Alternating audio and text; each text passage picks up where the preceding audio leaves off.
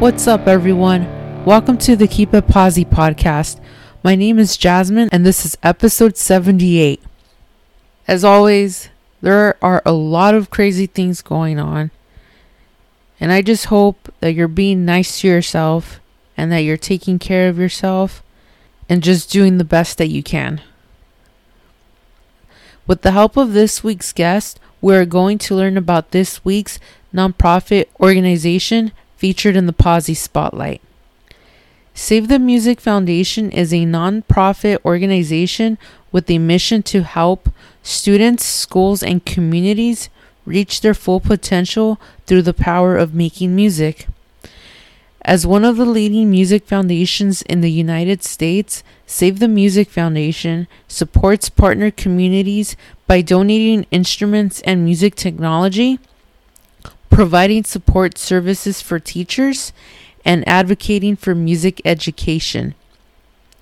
To learn more or make a donation to Save the Music Foundation, you can visit savethemusic.org. This week's episode features Sarah Cano. Sarah and I worked together in radio for almost a year and a half when we were at KLOS. Sarah currently works at Live Nation and has been an employee there for almost 2 years. In this conversation, we talked about her job, how she started playing music at a young age, Hilary Duff, the Rolling Stones, the Beatles, and more.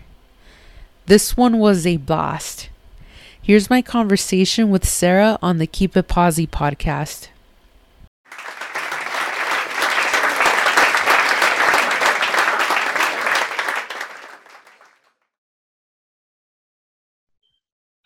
Hello.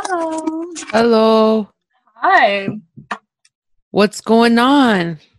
I was just wrapping up a piece of pizza that I was eating. Sick, dude. Were you eating pizza. right now? I'm sorry. No, I had actually eaten earlier, but my dad brought a pizza last minute. And he was all like, "You want a slice of pizza?" And I was like, "I can't pass up on pizza." What kind of pizza? From where? A Little Caesars. Everyone always makes fun of me because I'm like, Little Caesars is like the best pizza. And I'm like, well, it's cheap $5 pizza, so what else do you expect? Especially when you're craving a pizza, you'll just take it. Yeah, dude, is it still $5? Because I saw something about how they said that it was gonna go up like $1 or something. Yeah, I think it's at $5.99 now, or something like that. Hi, Jasmine. I was like, Sarah. Wait, I came like straight in like talking about pizza. Oh, dude, it's all good. Sometimes I leave the banter in there. Yeah. But pizza's cool. So what's going on? How are you? It's been a while. No pun intended. It's been a while. It's been like a month. But yeah, nothing much has really happened. I mean, work. A lot of work, thankfully. Like, I was scared with the new variant, the new COVID variant. I was so worried that everything was just going to pause at some point. But thankfully, it's been busy. It calmed down after the new year. But at the end of last year, it was like so busy. Like, it was my first year working in the industry, like really involved in the industry, not like we were before in radio where it's always busy nonstop. With this company, it was more like it picked up at a certain point and it was just like too busy, like to the point where they were like, "Oh, we need to rehire more people." Like, since they had done such a big furlough previously, they had to like hire so many. It was crazy. But yeah, it felt so good. And then it felt good to be needed. Because, like, given that it was, like, a whole year and a half of furlough, like, there's a whole period where you're like, oh, my gosh, what if my job never comes back and I am not needed right now? But, yeah, it made me feel good. Sick, dude. Well, I'm glad you're busy. We're still in the middle of everything and not sure what's out there for the next month.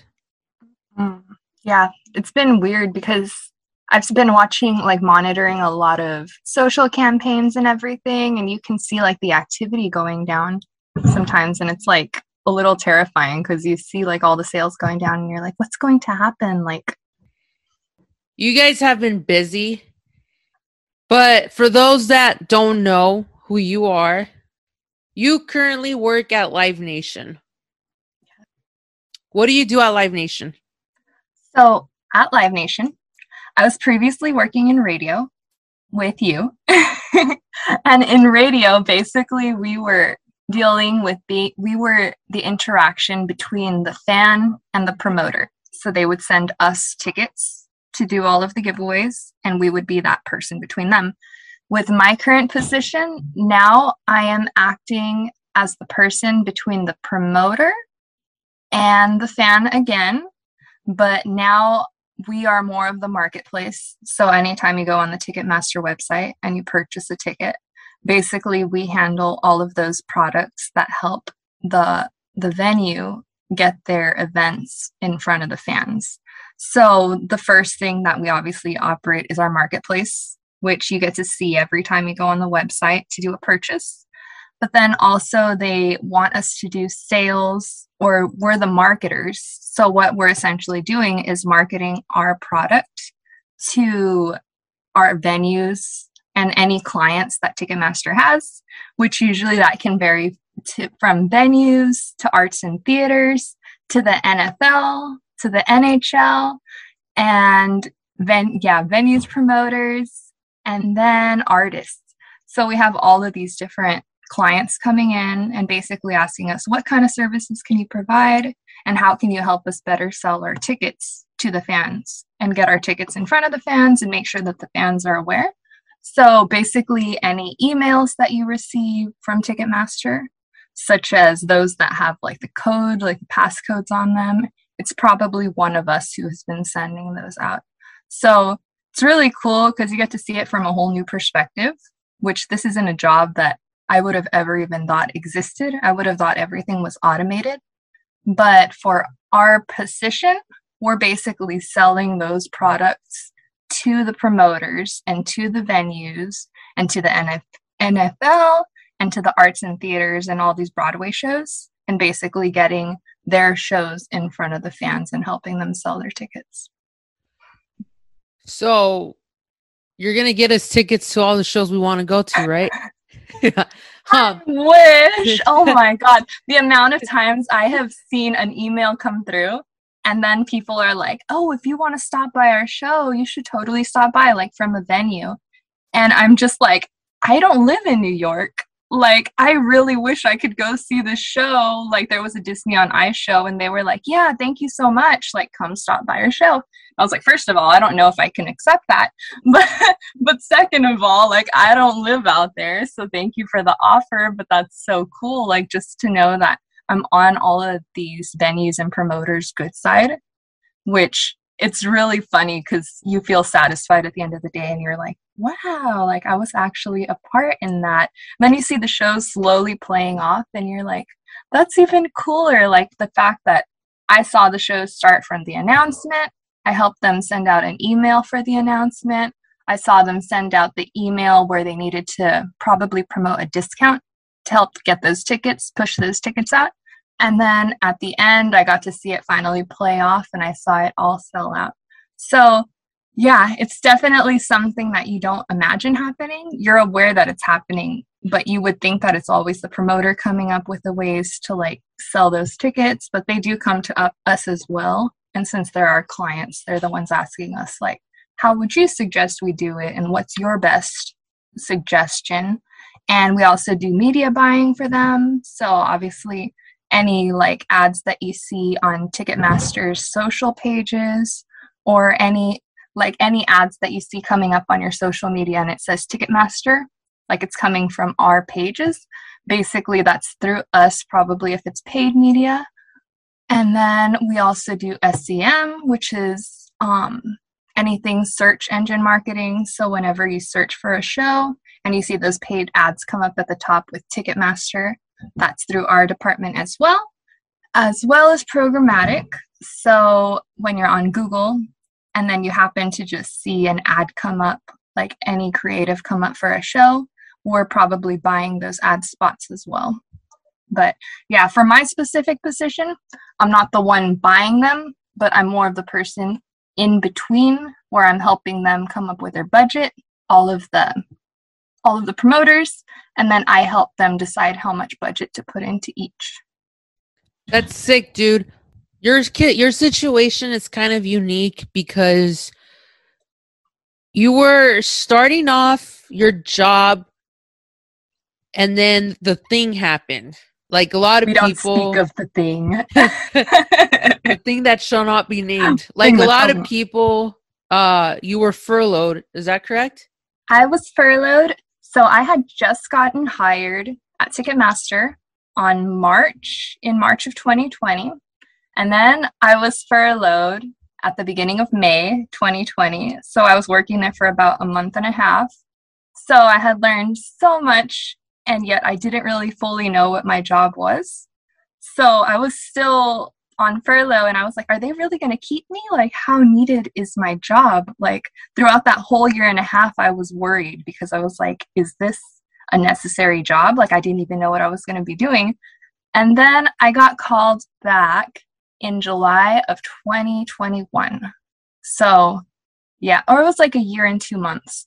But yeah, we kept hearing dates for return, and it kept seeming like it even might push off into 2022. So the fact that they called me back in July, I was like, I'm ready. Like, just show me what my real job is, because I literally had no idea what I was going to be doing for a job. And you see other jobs coming up and you apply for them. But at the same time, you're like, these people believed in me enough, so I really want to go back to this job. Plus, if they call me back, like, they probably know that I would be a good fit for this job since they hired me in the first place and I'm still on furlough. If they didn't need me anymore, they would have let me go on the spot. So I was willing to be patient. It was a little weird. It was a little scary because it was like my first big people job, my first full-time job. And then before that, at the radio station, it was like part-time, and I had to balance that out with another job. But with this job, it was like, no, drop everything. You're going to be working at a big promotions company, a big ticketing company, Ticketmaster.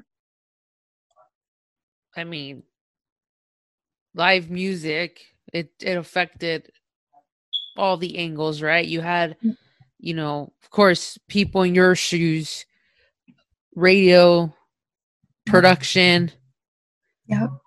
The creatives that were doing the graphic design for the ad mats or the merchandise. Yeah. The photographers, the videographers, the sound. You don't realize people, it. Like how many people go into these things. And like, of course the bands. Of course the band. It's really terrifying because you start to look at it and you're like, how many people are we going to lose to this? Like, this is a lot of people's primary income. So you start to look into it and you're like, oh my gosh, like somebody out there is just going to settle and go for the first job they see, like go get some regular job, and then all the bands are going to lose, like all of the up and coming bands that literally they depend on this for a living, and they're just doing this just to entertain everybody, which they're obviously not doing it to make a big name of themselves, but they're doing it because they actually enjoy it, which was really scary because even everybody working behind the scenes, like we had the Crew Nation, which was one of the charities that Live Nation helped develop as soon as they heard about the pandemic. And they were trying to help all of the crews who they knew would eventually get laid off too if they didn't have income coming in. Everyone was on unemployment. It was like terrifying because you'd hear like the unemployment getting extended and you were like, okay, like we don't want money, we want our jobs back, which is just, it was really depressing. And then you try to listen to music and it's not the same because you're like, oh, usually I listen to music with this intent of going to a concert, but I don't know when concerts are gonna come back. So it was even hard just to hear any new albums. I mean, I can't think of one album that really captured my attention last year that I was like, I can't wait to see that live, because I just think my mindset was just somewhere else where it was like, okay, I need to learn how to enjoy an album at home. Like, which was never the way I ever heard an album. It was always about enjoying it with the crowd, which now looking back at it, it's like, whoa, how did I do that? Because I've been to like a few concerts since October. And I was like, okay, no, I remember what it's like to be in a crowd, and I never want to listen to music alone anymore. Yeah, dude. It's crazy, right? Dude, when I was at my first show back, I'm just Yeah. like, Yeah. this is it. Did you go through a period during the break too, where like, I don't know, it was just such a weird feeling. Like where you were like, if this never comes back, what would I do with my life? Like I couldn't think of one other job that I would ever go for, because I didn't go into music to make money. I went into music because I was like, I truly enjoy music. I want to do it for the artist. I want to do it for the fan. It was always for somebody else. And then like, just for that to happen, it was like, oh, what am I going to do with my life? Yeah, dude, no, for sure. It was hard. And I think that's why so many people during that time period started all these creative projects just to get their mind off whatever negative things Yep. they were dealing with and all that. Mm-hmm. People started a new band, or people started taking online classes to learn how to design stuff, or they started a podcast. What is the Keep It Posy podcast? I know, when I saw you were going to do a podcast, I was like, wow, that's actually, it takes so much to get up and do something like that. Because even when I was on furlough, I was like, what is the one thing that I could find that would actually entertain me as much as concerts? Like, because when you work in the industry, like that literally becomes your life. Like every weekend you're at a show, you're doing something. So I was like, what am I going to do? So there was even like a few weekends where I would turn on concerts on the big screen and just blast music and watch it. And then I started to teach myself how to cook and stuff like that, because I was like, that's the one thing I could do in front of the TV. Like I could be watching a concert and actually doing something productive. So I learned how to cook. I learned how to crochet. I was sewing. I would even lock myself in my room, listen to albums, and then I'd be like playing the piano. So yeah, either way, music will still find a way in your life. But it was just the strangest year.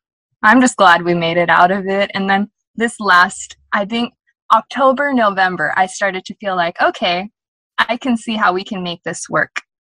Like I can see how we can make the mask wearing work and all the vaccinations work and everything like that, because obviously there was a period where it was like, will that even work? And it had been working for the longest time, but you know what's happening now. It's been working so far, of course. Like right now, as we're having this conversation, some tours have gotten postponed, some shows got canceled, maybe like local bands. At least I've seen that on my feed where local bands were like, hey, we're not playing the show anymore. We might reschedule, or, whatever the situation is. It's working. Like, it's been bumpy. Yeah. I just hope that we don't have to cancel, because none of the bands are allowed to break up, okay? Yep. Yes. Please don't. Exactly. And then like obviously post Christmas and post holidays, you can kind of expect that surge. So it's not something that was completely unexpected where it's like, oh my God, this new variant comes out and everybody's going to get taken down by it. Like the hospitalization numbers are down, and we're seeing events still being planned for the summer. Events are still being planned for the fall. It's just obviously at the beginning of the year, it's still going to be a little bumpy because everyone went to their family parties, which it's like, I even isolated. I didn't really do any family stuff over the holidays. but I knew that that was going to happen. So I didn't really go out for even 2 weeks after Christmas because I was like, okay, that's like the incubation period. Most people will know within the next 2 weeks. So maybe this weekend I'll go out, but still keeping an eye on the numbers. Yeah, dude, on Christmas Eve, I was knocked out before midnight.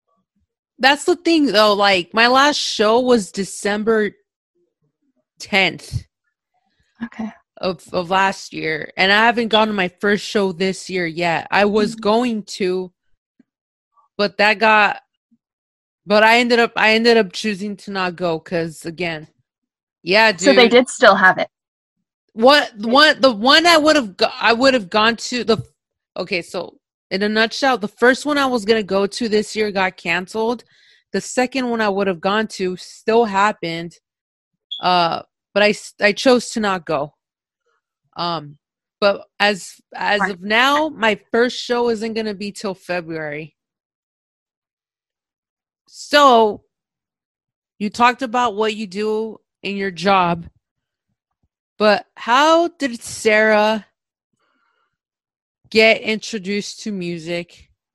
And how did she get all the way to where she's at now in her journey? Oh, flashback time. Well, let me think. I mean, my whole life has obviously been music. My dad worked at Ticketmaster before me. So I grew up there. He was working my entire life, actually, from the moment I was born. And he was there all the way until last year, until all of the furloughs and everything. But yeah, he raised me and introduced me to like a lot of internal people at Ticketmaster. So it just always felt like family, and it never felt unachievable to eventually work there. But I never wanted to work in music until even after college, because I think I always saw it like it was just something easy. Like a lot of people see music and they're like, oh, it's so difficult to get in. Like it's going to take a lot. And for me, it was like, oh, okay, well, that music will always be there. Like it was always just like, I'll just see it as it'll always be there. And then it wasn't until I actually wanted to get into music that I was like, oh my God, this will actually be tough. Like it's not always about who you know. It's always about like the experience you have. But thankfully, I was always involved in marching band. I was always involved in like music appreciation and stuff like that. And a lot of my friends were musicians. So that was, I think, when I realized like music was constantly coming up in my life. Like, first of all, marching band. I was in band for like 10 years. Yeah, from 5th grade until graduation, 7 years, 8 years, something like that. And then when I graduated, I went to college and I originally wanted to study entrepreneurship. So I wanted to own my own business. I wanted to study fashion because I was like, oh, fashion design, like I'm good at sewing and I like to be creative with stuff, and I wanted to own my own place and sell my own clothes. But then I realized that a lot of that was like hiring other people to do it, which for me, I was like, no, I would want to be the one doing everything. Like I'm far too much in control, and I like to be in control of situations, which was when I realized, okay, I need to have like that talent and also do something where I can let somebody else be the talent. So with music, I started realizing like, oh, there's always people more talented than me in music. Like I can always help manage them. I had studied management courses and everything. So eventually I was like, I think I want to do artist management. But then you start seeing about that too, and how like aggressive that side of the industry is. So I was like, okay, now I have to really figure out what I want. I wanted to go into an agency. I saw how that would be too. It was really tough. But I had done an internship with Live Nation right after college. So I have that background. And then after college, I also worked at a music studio for about a year. So I've been able to see the music industry from different perspectives. And I think my struggle was always figuring out like, well, where am I going to end up? And wherever I end up, I want to stay for a long time. So There was Live Nation, there was the music studio, there was the radio station, which I loved because radio people are just like me, like they're music fans. But obviously, it's an industry where you really need to like love that job so much because that one is never about the money. Radio is always about the music, it's always about the fans. So I was always like terrified to get stuck in that because I was like, oh my gosh, am I gonna really like make this commitment forever? So then that's when I decided to apply for Ticketmaster, which I didn't even have to name drop my dad. I literally just had to interview and just tell them about what I did in radio, which I loved radio because it was a great stepping stone. It taught me so much and introduced me to so many people in the industry. So I didn't feel intimidated by people anymore. I still felt comfortable around radio people, around promoters, around all these people that I would have seen the titles before and I would have been like, there's no way I'm going to talk to a director. And then all of a sudden it was like, no, but a director is just a normal person. So I think it really helped me feel comfortable enough to grow. And then now when I got my job at Ticketmaster, I can talk to a director casually. I can talk to a manager casually because I know that everyone is just a normal person and you shouldn't really feel intimidated by stuff. You can talk to clients casually because they're people too. So I'm really thankful for radio because I think that one's the one that made me feel comfortable enough to talk to everybody.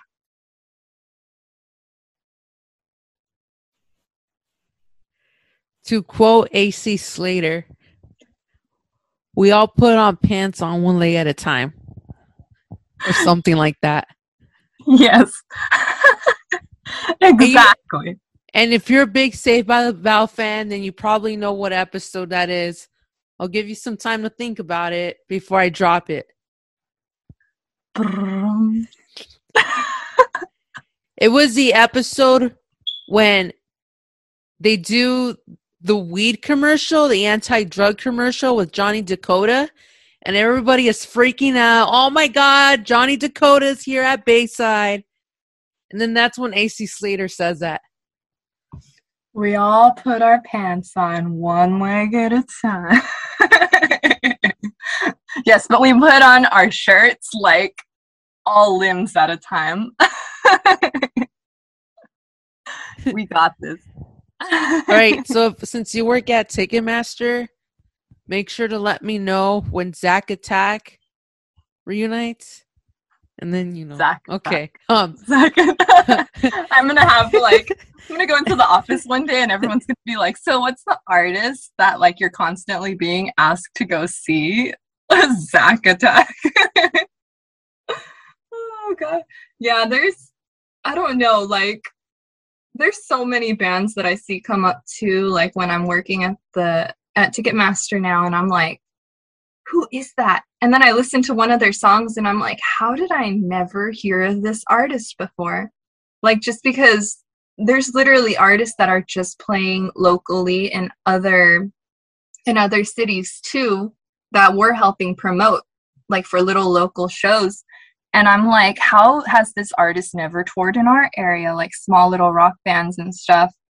And it sucks because I just wish there was some way for us to even know about local bands just all over the country because there's so many good little local bands that I was following local bands before even working in like radio, at the music studio and everywhere.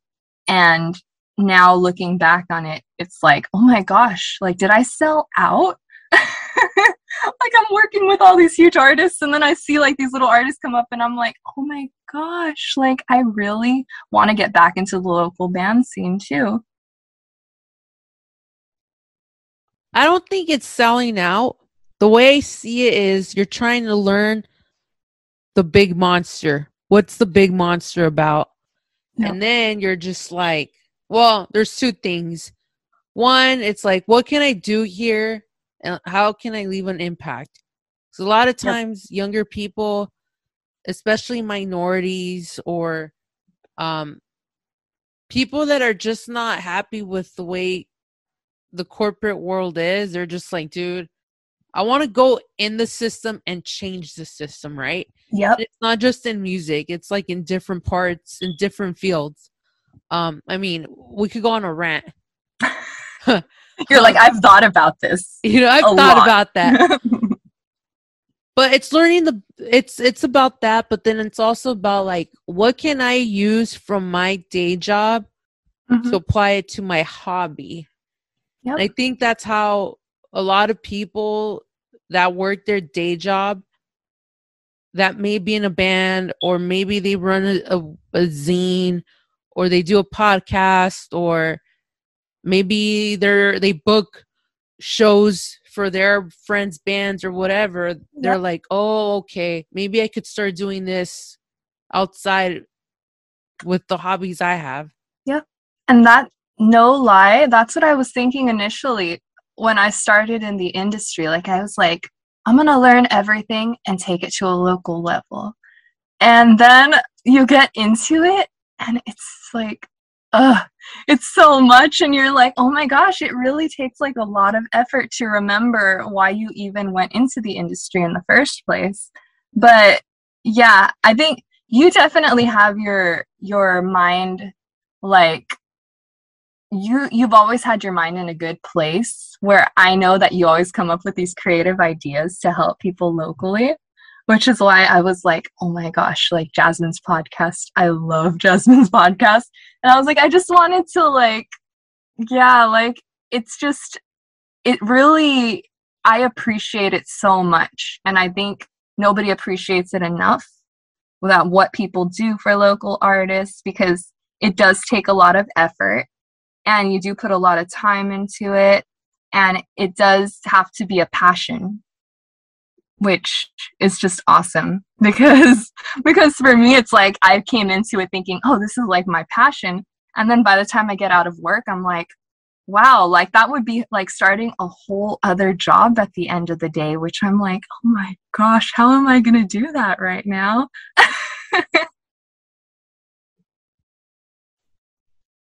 Yeah, dude. Well, first, I appreciate that. The other thing is,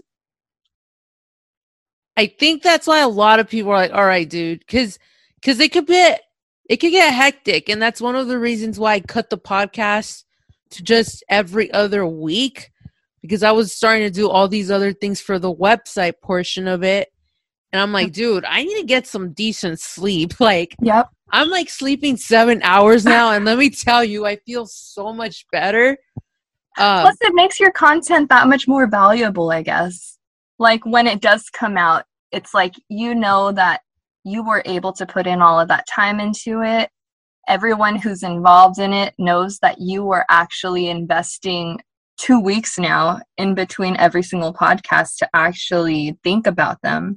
So that's awesome too. I mean, sometimes it feels like you want to do it every week and you're like, I'd be able to help out more bands and I'd be able to do this for more people. But then sometimes even stopping and thinking like, oh, well, even though I do it for less people, it's still going to benefit people and it'll be healthier for everyone overall, which I think we're really hard on ourselves in the industry, because we move so fast and there's so many projects that we're just expected to have done all the time. And like, we're always on these set deadlines. And it's like, as soon as we have our own deadlines, like we want to put those deadlines on ourselves too, which that's, I think, why I struggle to start something outside of work, just because I know that I'd be tough on myself. So that's good for you, honestly, that you were able to like space it out a little bit more, because yeah, that takes a lot of discipline to do it. Dude, and I don't know if I'll leave this part or if I'll edit it out. And I'll say this freely though. Yeah. Because I would put out an episode every Wednesday. Dude, I would record the intro and the ending like at 1 a.m. that Wednesday and put it together and knock out like at 2:30, 3 o'clock in the morning, only to wake up 3 hours later to start my day for work. That is one reason why I appreciate that we're still working remotely. Yep. Because, but But Mm-hmm. yeah, dude, no. Whatever it is, I tell people just do it. Don't think Yep. about it. Just do it. Schedule your days out and Yep. say on this day of the week is when I'm going to focus on this. That's Yep. literally how I had to start doing this. Once I wrapped up the podcast for last year, I'm like, this is my schedule and this is how I'm going to focus on things because I Yep. mean, you know how I am. I'm busy all the time. um You're like, if I don't have a project every day, I'm bored.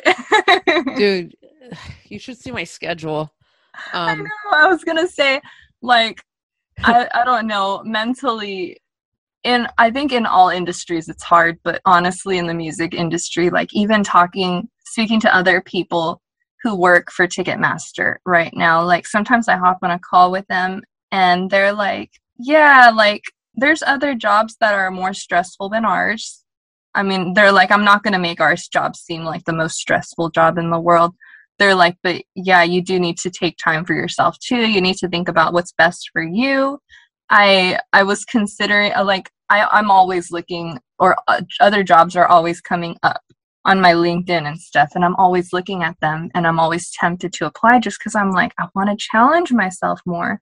But I don't think I've ever been at a job longer than 2 years, which is just crazy to think about. But I think that's just how our generation is now, where we like to challenge ourselves, and if we ever feel like something becomes too repetitive, we want something new, which for me, it was weird to want to apply for something this year and then to stop myself and be like, no, don't like sabotage yourself. Just because you're doing well at something doesn't mean you need to feel like any pressure in any way to learn something new.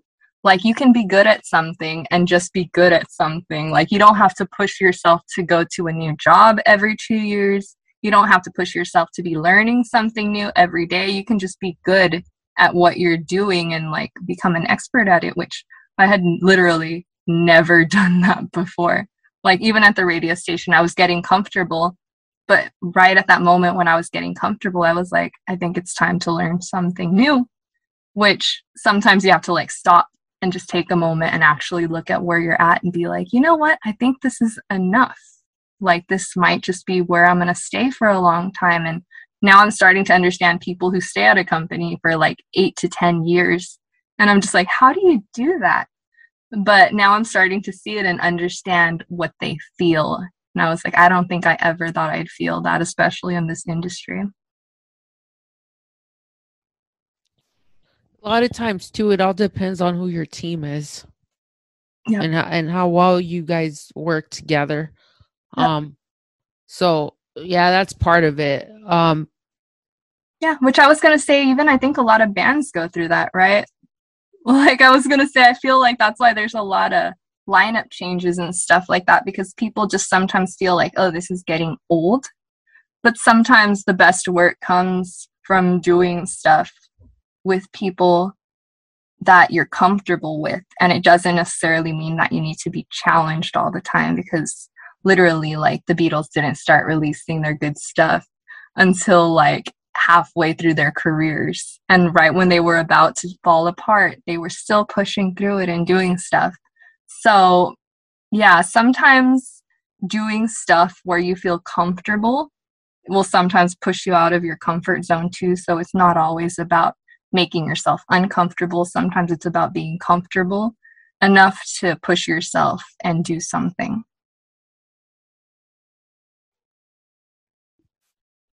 Yeah, dude. No, I feel that. So you talk about marching band. I know that you play guitar and piano. What did you play in the marching band? Marching band. I was a clarinet player. I was a clarinet player and I played it all 8 years. And then I also attempted flute for like a summer because they gave us the opportunity to learn a different instrument. I also bought a violin at one point because I wanted to learn violin. I couldn't do it because it's like completely different, a string instrument from everything. Um, I wanted to learn trumpet, but my brother plays trumpet. And the moment he started teaching me, I was just like, this does not make any sense whatsoever. Like, you see three keys and you're like, oh my God, that looks so easy. And then you pick it up and you're like, that's way more thinking because now I have to pay attention to my embouchure and make sure it's all good. So, yeah, I think it really helped contribute to everything just because I know a lot of musicians. Just in general, I feel like I started to feel comfortable around musicians, and I started helping out one of my friends with even promoting her band when she was starting out. So I helped her promote her band and get into like with some PR and everything, get her into some magazines. So I helped her with one project, and she was going to be releasing a new album. So that's, I think, where it started to make sense that it was like, wow, I can actually make money promoting something. So it was like mind blowing. It was just like, can I really combine something that I love and literally help my friends with it? Dude, that's sick. And I know you're a flute player, so I'm one of your woodwinds. Yeah, dude. Let's start a polka band. Um, or when I learn how to play cello, we could start a vitamin string quartet No. quartet. Whatever, that doesn't make sense. You play the instruments that you play. You've attempted other instruments, but was the clarinet the first instrument you learned how to play? Song flute might have been the first one. Everybody picks up that song flute in school. But yeah, clarinet honestly was my cousin played it and my aunt played it. So everything I feel in my life has like somewhat been decided in a weird way. Like, it's weird how you don't realize how things influence you. But yeah, both of them had played it. I obviously saw them playing it my entire life too. So I just felt like naturally that would be my instrument. And I was kind of forced into band because I like wanted to do something after school, like after school activities and stuff like that, because my parents were always the kind of people who would want me to like stay busy. But I think I was like, I don't know. I think I had so many interests that it was hard to like just do band. I would want to always be learning like how to draw, or I would always like, I don't know, just so many little interests. And then when I was in band, I guess I kind of felt tied down, like because you have to be sitting there all the time and watching the conductor all the time. And I wasn't really like ADD or anything like that, but I just feel like I just started feeling like it wasn't me at some point, and I had to constantly be like putting effort into being a part of marching band or being a part of band. But then like after looking back on it, it was like, oh no, like that really influenced like who I became in the long term. And now I'm like, okay, if anything, I probably should have just learned more instruments when I was there. Like, I probably should have gone to a piano at some point, or maybe I should have picked up the guitar earlier.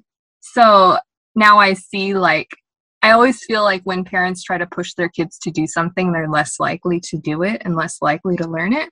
But somehow I ended up wanting to push myself more into music after being pushed into music. So I don't know. I really appreciate it now. Looking back, I'm like, well, thanks, guys, for making me stay in band all this time.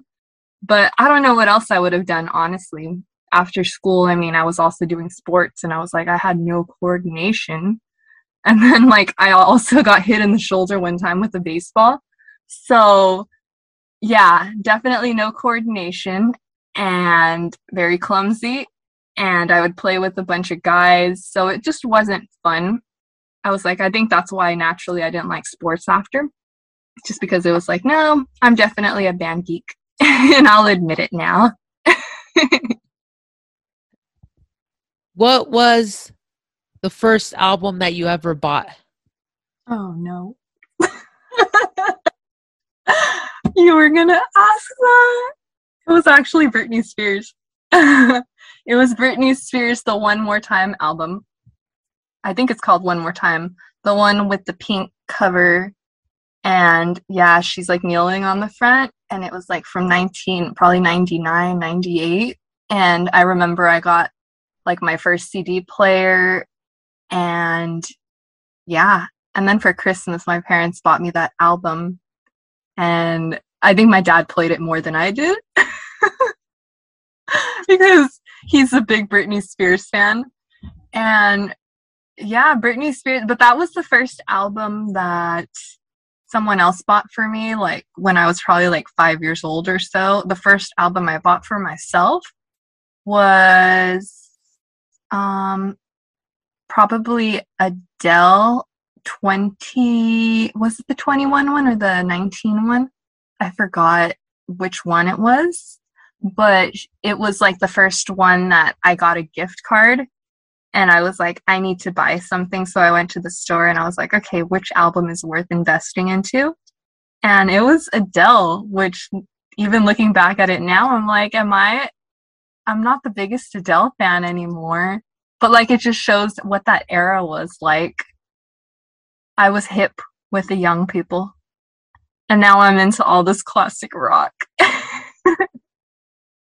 19 was released in 2008. So you were a teenager when that album was released. Mm-hmm. Got Yeah. it. I don't think I ever really bought music. Like I said before, like I wasn't really a big music person. Like I had gone to so many concerts, done so many things, but everything was always stuff where people knew I was into a certain type of music, so they'd buy me the CDs. But once I discovered YouTube, which YouTube came out around that time or a little bit before, I was constantly on YouTube just listening to music. So I think I was part of that generation where you didn't really own an album. You were kind of always streaming albums. And then I was always, yeah, finding anything that I could find just online. And then when I finally got to the point where I needed to buy an album, it was probably that Adele album. What was your first concert? Oh, my first concert was probably the same first concert that a lot of people my age had. It was probably like Hillary Duff. Oh, I thought you were going to say One Direction. No, I'm not that young, Jasmine. I'm young, but like, come on. I'm better than that. It's Hillary Duff. I was probably like, I think, because that was probably the first concert I wanted to go to. I mean, the first concert that I can remember going to that I was just young and probably my parents dragged me to it was probably like Huey Lewis and the News, which shows like some of my background. Like they would always bring me to stuff like that. Or like I remember I saw Barry Manilow as a kid. I saw Josh Groban as a kid. So those were all like pretty old things that I know at some point I went to them before Hillary Duff. But Hillary Duff was the first one that I got the tickets for Christmas. And I was all like, oh my God, like what even is a concert? Like I remember going to it and I had my little poster, but I forgot what it said on it, but it was like basically like a Hi Hillary type of a thing.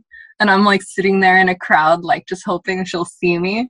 And like the same jacket that I wore to that concert, I still have and I still fit in it. So it's like hilarious because now when I wear that jacket or I see that jacket, like I get flashbacks to my Hillary Duff concert. So maybe that's like why my inner fan is always alive because I still wear that jacket.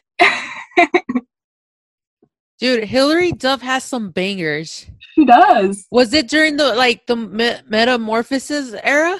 Mm-hmm. Yep. That was like I don't want to call it rock, but it was like probably my introduction into rock because she had like real guitar solos in there. Real guitar solos, guitar riffs, and like So yesterday. such Dude, a good song. bangers. Where was that show? It was at a venue that doesn't exist anymore. It was at the Gibson? Gibson. Yes. R.I.P. I loved that venue. Yeah, and the big guitar on the outside too. It was so cool.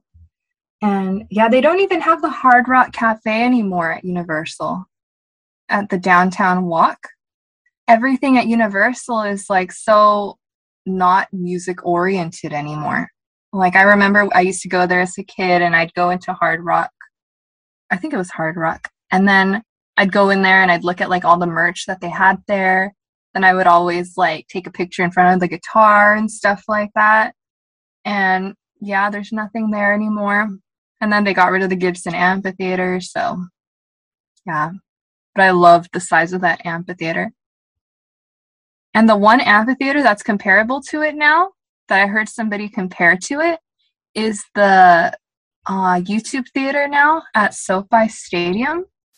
I went into it and I literally heard somebody mention it at the same time when they were walking in. And they were all like, this reminds me of the Gibson. And I got like really big flashbacks to like the Gibson amphitheater. So yeah, if you miss that experience, that's probably the best place to go. Damn, dude, Hillary Duff. That's awesome. Do you remember who opened up for her? I don't. Honestly, no. Because I think I was just so overwhelmed.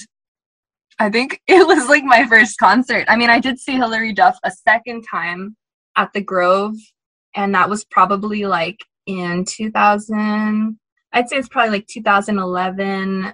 It was like a little bit after, well, when I was older. Yeah, because I probably saw her the first time in 2004. So I probably saw her in 2010, 2011 time. And her opening act then was the Click Five. I don't know if you ever heard the Click Five, but they got some hits. And then that started getting me into boy bands. And that was like a whole other dangerous direction where I was like, should I go into that? I mean, I'm not a big boy band listener. Like, I knew about NSYNC and Backstreet Boys and all of that growing up. But then I was like, I never associated it with being boy band. But then I think it wasn't until I saw the Click Five that I was like, oh, I get the idea of boy bands. And then the Jonas Brothers came. Damn, dude. That is so cool, dude. You know, yeah. Hillary Duff had some bangers. Or has some bangers. You know, I know you talked about how, like, you weren't sure about pursuing a career in music and all of that. But when did you decide, I'm just going to go for it and see where it takes me? Yeah. It's a good question. I'm still wondering. No. No, let me think. Because obviously for me, music always meant performing. Like, because when I was in band, it always meant like getting up in front of a crowd and then like being comfortable enough to play solos and actually like stand up in front of people and doing that stuff. And there was a certain point where music just started feeling too like there's just too much pressure because everyone's watching you. So I was like, I'm not usually the kind of person that gets stage fright and stuff like that. But there was a certain point where I was like, I don't really like being in front of people anymore. So that's when I was like, I think that's why I didn't join band in college, because it started to feel like, oh, I'm going to have to stand up in front of people and like actually perform. And that's just not what I want to do with my life. So then I literally forgot about music all throughout college until I had to take a class. I was required to take a class in rock history or like just some sort of art related class. So I decided to do rock history because I knew that I would probably naturally know a lot of these things just growing up with music. And then after taking that class, I was like, I'm too good at this.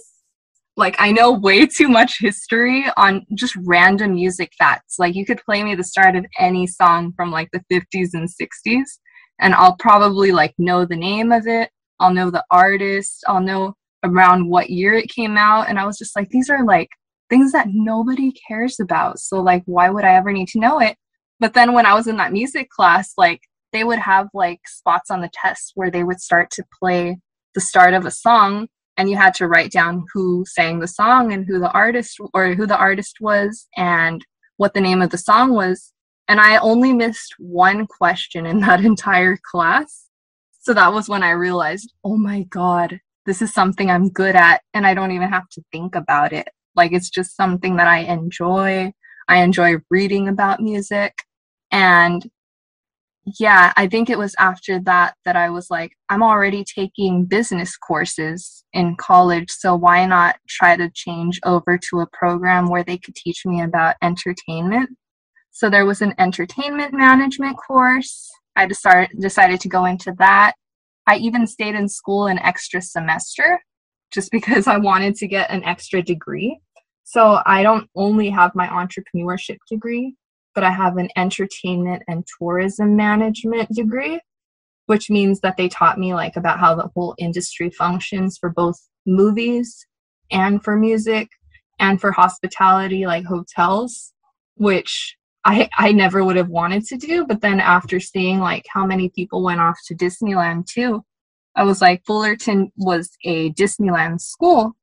So naturally, a lot of people would take their knowledge and go to Disneyland. But for me, it was like, okay, I know I'm good at music and I know I'm doing well in school. So I guess I should take my business degree and my music and figure out how to do something with that.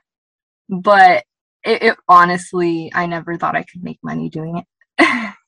Like, even to this day, sometimes I'm in shock and I'm like, whoa, like, you don't have to be on stage all the time to be getting the attention, and especially to be speaking to like tour managers or to be speaking to like venue owners, to speak to so many people in so many different parties, and you don't necessarily have to be the person on stage. And then you see all the people who put so much work into it too that you didn't even think about those jobs existing when you were even first starting out. Like, I didn't even think about everybody behind the scenes. And then sometimes you stand there and you look at them and you're like, whoa, like, what did you have to study to get here? But some people, they just get lucky and it's who you know.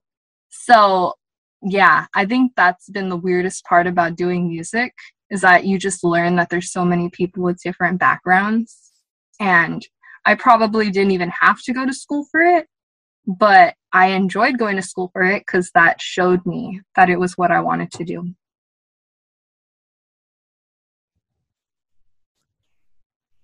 At the beginning, you were like, let me think about this.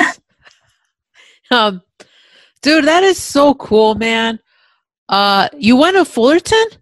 I went to Fullerton, Cal State Fullerton. Oh, for some reason I thought you went to Cal Poly Pomona. I live closer to Pomona. Okay. That would have saved me a drive.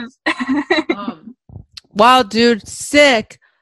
So, wow, that's awesome, dude. What is your favorite thing about music?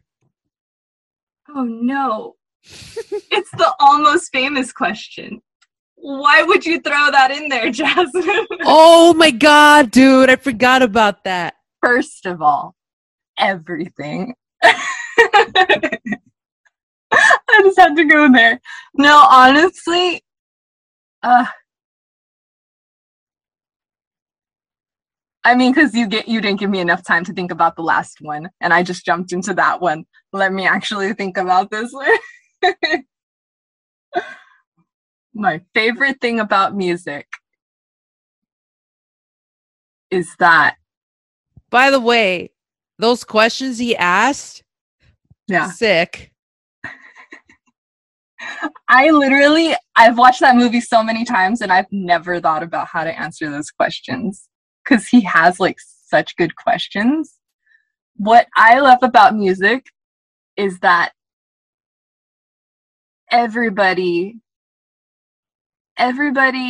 has their own taste in music, and it allows you to be who you are, and you don't really notice it. Like, it's just naturally a part of who you are, because like a lot of people can try to fake something, like fake being a fan of something, but the real experience you get from music is when you're actually enjoying music, which means that it has to be a part of who you are. And basically, you have to feel it. And I just love how it brings everybody together because of that feeling. Like you could go to a concert and not know what the person next to you is feeling, but you can just live in that moment because it's just a part of who you are. And you don't necessarily have to think about what music means to you because it just like basically runs in your blood.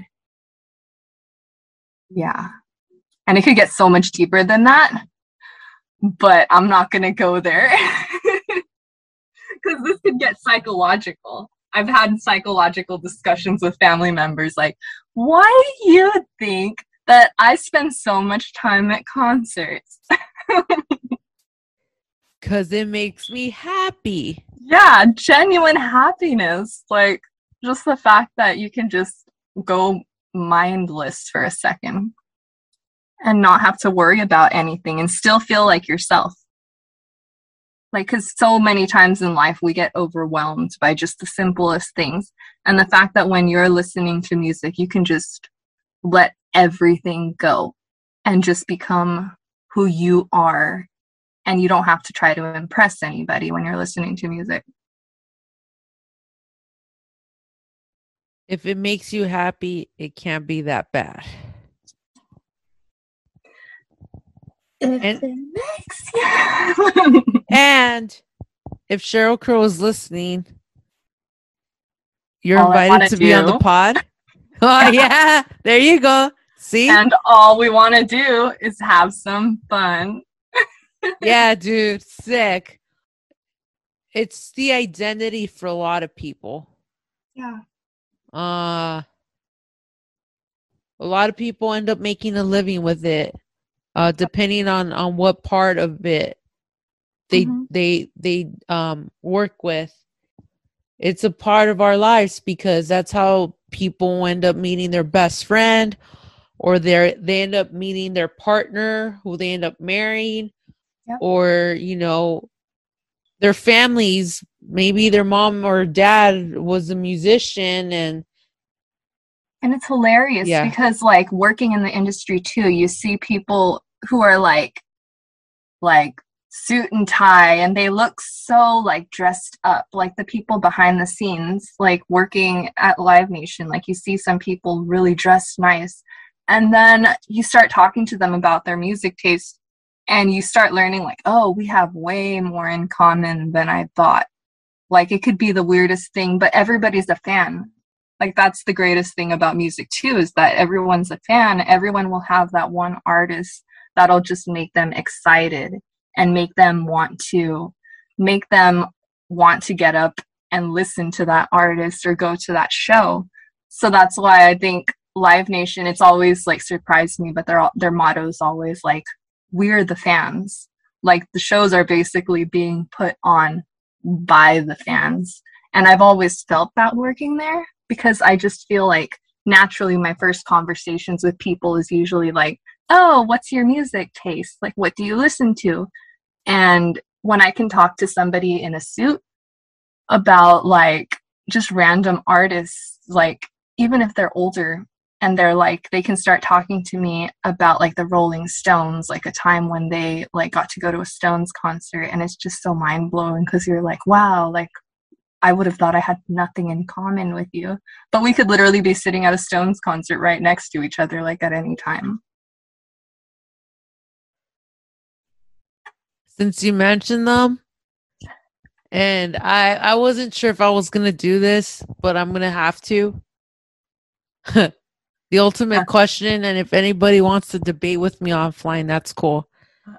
Or not even a debate, because I don't think I have an opinion. Stones or Beatles? Yeah, see, anytime I get that question, I create like a whole other conversation out of it. It ends up becoming like, okay, so are we talking about longevity? Because obviously the Stones are still around. However, if we were to talk about creativity, I would have to go with the Beatles. But then I've had these arguments with my dad where he's like, but then who's the ultimate rock group? And then I'm like, well, maybe I'd say the Stones, but then also we'd have to look, like, there's just way too many things to look at. Like, when people say Beatles versus Stones, it's not as simple as saying one or the other. It's usually like, well, in what sense? So I guess the answer is we won't get an answer on that. You won't get an answer on that. Because I'm a diehard Beatles fan. Like, the Beatles were probably also the other reason that I will actively read a book about a musician. Like, I've never been that kind of a person before the Beatles. Like, my first book that I probably read all the way through was a biography about John Lennon. And I was like, that is just so weird. Like, I was in school all these years and I don't think I ever finished a book once. But when I read that book, I was like so invested in it. So I'm diehard Beatles, but the Stones did introduce me to like a whole other idea of what rock could be. Then they start introducing you to like the Who and Led Zeppelin and stuff like that. And it's like, it's too hard of a conversation.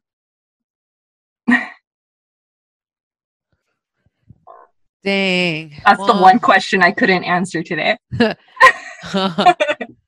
It's like, well, there it is, people. How do you keep it posy? By being friends with Jasmine. That is a lie. No, Jasmine has seen me not posy. There have been times where I'm like, oh man. No, but to keep it posy, let's think. I mean, you're alive, so why not keep it posy? Because you're always going to have tough days and things are always going to get weird and hard. But as long as in the end you're like, well, I'm still here today. I'm here another day. You can take a deep breath and look around and think about what you've been blessed with. Because sometimes it's the little things that are blessings, like just waking up every day, just having food every day, just being able to go to work every day. As much as I didn't like going to work before, after being furloughed for a while, you kind of start to realize like, oh, even having a job is like a great thing. So I think as long as you look at everything as like, sometimes you won't have this, so appreciate while you have it and just taking in every moment.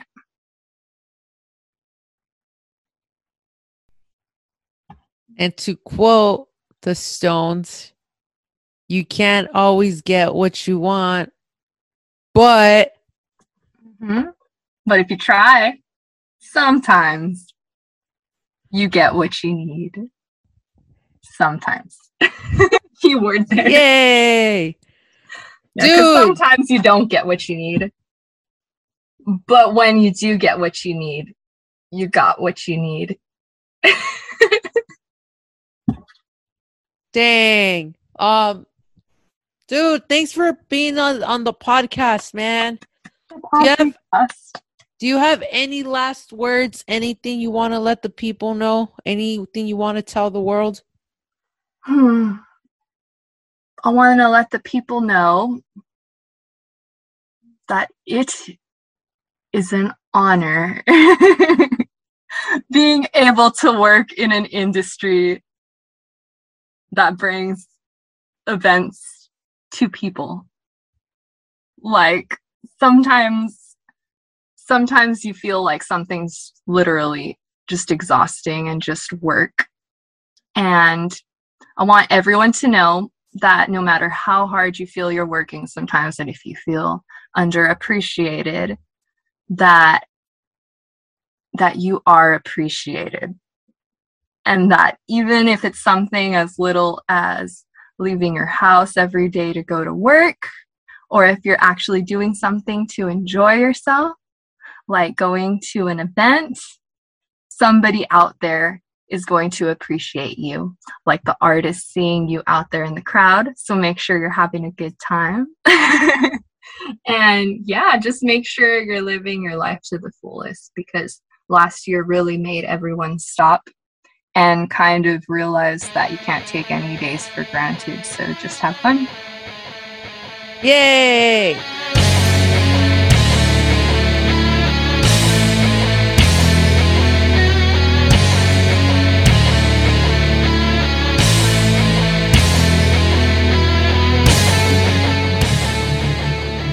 So that was my conversation with Sarah. I had such a blast getting to learn something about a friend. There was a lot about her that I didn't know before. I want to thank Sarah again for being a guest on the podcast. And as always, you can hit me up via email or social media. keepitposy.com for all the contact info. Thank you again to everyone for listening to another episode of the Keep It Posy podcast. Please take care of yourself and watch out for each other. Stay posy always. And remember, life is like a mosh pit. If you see someone fall, you gotta help that person get back up.